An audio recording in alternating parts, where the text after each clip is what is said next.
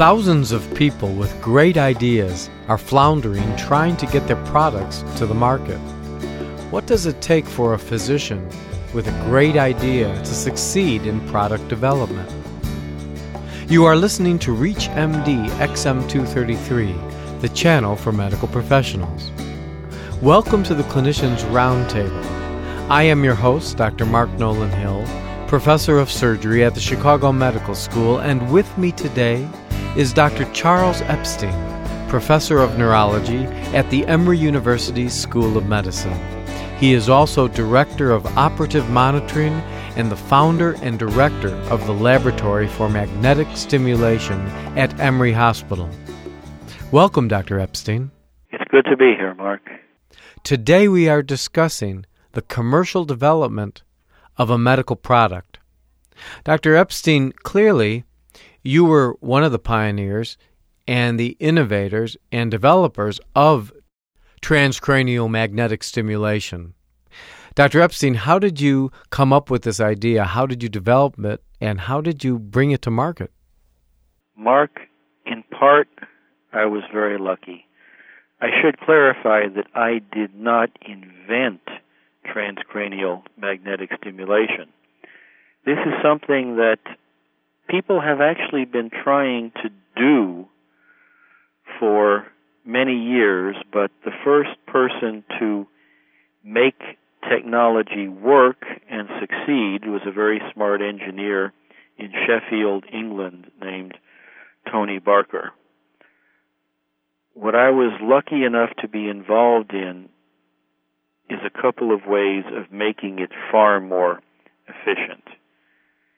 TMS requires a lot of power. The original devices were about the size of a old-fashioned 27-inch TV, and they were heavier. And that size and weight reflected the enormous amount of electrical power required to do TMS. All that power makes heat. All that heat causes trouble, because if you ran it for very long, it would either melt or you'd have to turn it off, which is where I got involved. I like to tinker with gadgets in the basement. I built my own magnetic stimulators, and it was very apparent that something should be done about the problem of enormous size and bulk and high power requirement and heat. Well, you're a physician. How did you know how to build something like this? I didn't know right away, but I was lucky to have a friend at Georgia Tech named Kent Davey who specialized in magnetic materials. And we were lucky to get some support from our universities to basically play around with different designs to change the electromagnetic coil on the head and make it more efficient. It probably took longer than we needed, but it was a lot of fun playing around with different designs and building them and finally getting something that seemed to work. Now, how was this different than what was currently available? We basically used iron to strengthen the magnetic field.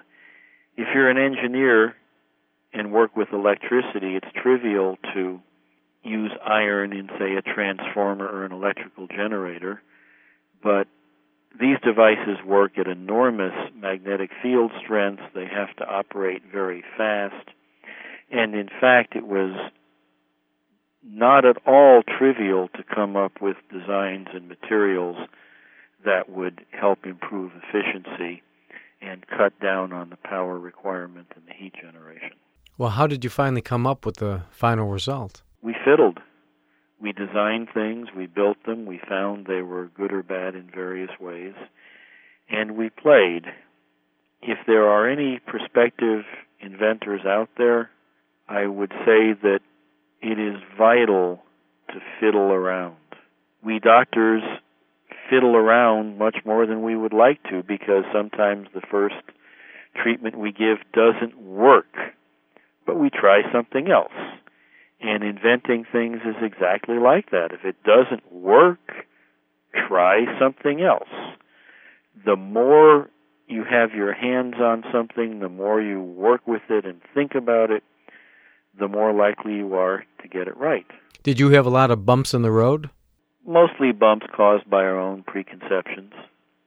And how did you get through that? We kept fiddling. We kept trying new things.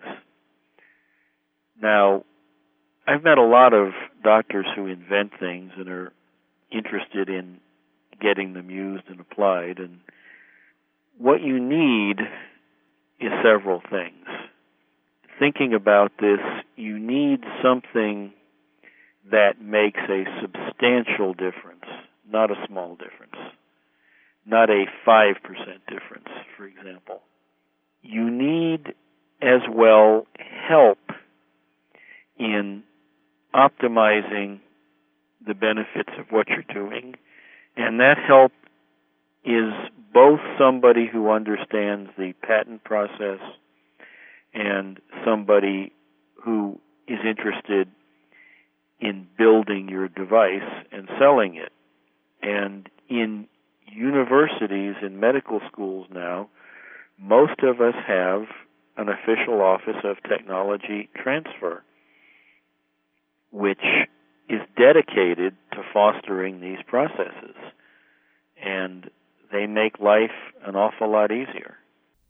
If you have just joined us, you are listening to ReachMD XM233, the channel for medical professionals. I'm your host, Dr. Mark Nolan Hill, professor of surgery at the Chicago Medical School, and we are speaking with Dr. Charles Epstein, professor of neurology at the Emory University School of Medicine. He is also director of operative monitoring and the founder and director of the Laboratory for Magnetic Stimulation at Emory Hospital. Today we are discussing the commercial development of a medical product. Dr. Epstein, developing a medical product and everything involved with that process, does that interfere at all with your role as a clinician and in academia? It doesn't interfere at all with a doctor's role as a clinician. I think it's synergistic because it's as clinicians that we see problem areas and we can begin to imagine ways to address them. In academia, there is basically a schizophrenia about developing new inventions. On the one hand, there are offices of technology transfer which are dedicated to help patent devices and find commercial users for them, and for which, in turn, the university commonly will take some proportion of the proceeds, which I think is fundamentally a very fair arrangement. But on the other hand are conflict of interest committees whose job is to make sure that any research we do is pure and is not contaminated by our incentive to make money from what we've invented. Certainly there are many cases in the past where science was contaminated by the temptation to make money from your own research and the consequent biases in what you published. I think both are necessary, but the conflict of interest people are slowly expanding their job to the point that it is, in fact, difficult to invent something and yet use it in your own research. Can you share some of your personal experiences in this regard? My main personal experience is that much of my own research is done with competing devices rather than my own invention. Now, since you have been through much of this development, and I'm sure learned a great deal, what advice would you give to others, other physicians in particular, who have an idea like you had an idea and want to develop it in a similar fashion? The advice is similar to what you would give an aspiring writer. They say, write what you know, and don't be afraid to revise it 20 times. In inventing is the same thing. Work with what you know best, get your hands dirty doing it, and don't be afraid to change it, revise it, and redo it. It should be something that makes a difference. The approach to an invention should be that you see a problem that cannot be solved by any existing technology or chemical, and that you think you know how to approach. You should be willing to get your hands dirty working with it, and if you're in a university, an Office of Technology Transfer can often help in making sure that the patent process is done right and in finding a commercial partner. In your development of the transcranial magnetic stimulation, has this now become a collaborative effort among other researchers at other universities? Well, many people have worked independently on things like this. I was lucky starting out to have a collaborator at Georgia Tech who was very familiar with magnetic materials.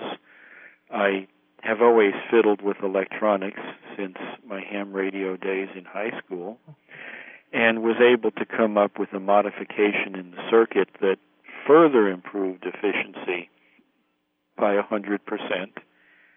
That was a function basically of getting my hands dirty, not of being an electrical engineer, which I'm not, but of looking at all the bits and pieces and playing with them and thinking about them and adjusting them over time, and then getting the opportunity to sit down and build something. Now, when we first started speaking, you mentioned that transcranial magnetic stimulation is an experimental approach at this point, correct? In the United States, it is. Do you foresee this changing in the United States? I hope so. There is a company which licenses my inventions through Emory University, and which does have an application for approval before the Food and Drug Administration right now. I want to thank Dr. Charles Epstein, who has been our guest. We have been discussing the commercial development of a medical product. I'm Dr. Mark Nolan Hill, and you have been listening to the Clinicians Roundtable on ReachMD XM233, the channel for medical professionals. For comments and questions, please send your email to xm@reachmd.com. Thank you for listening.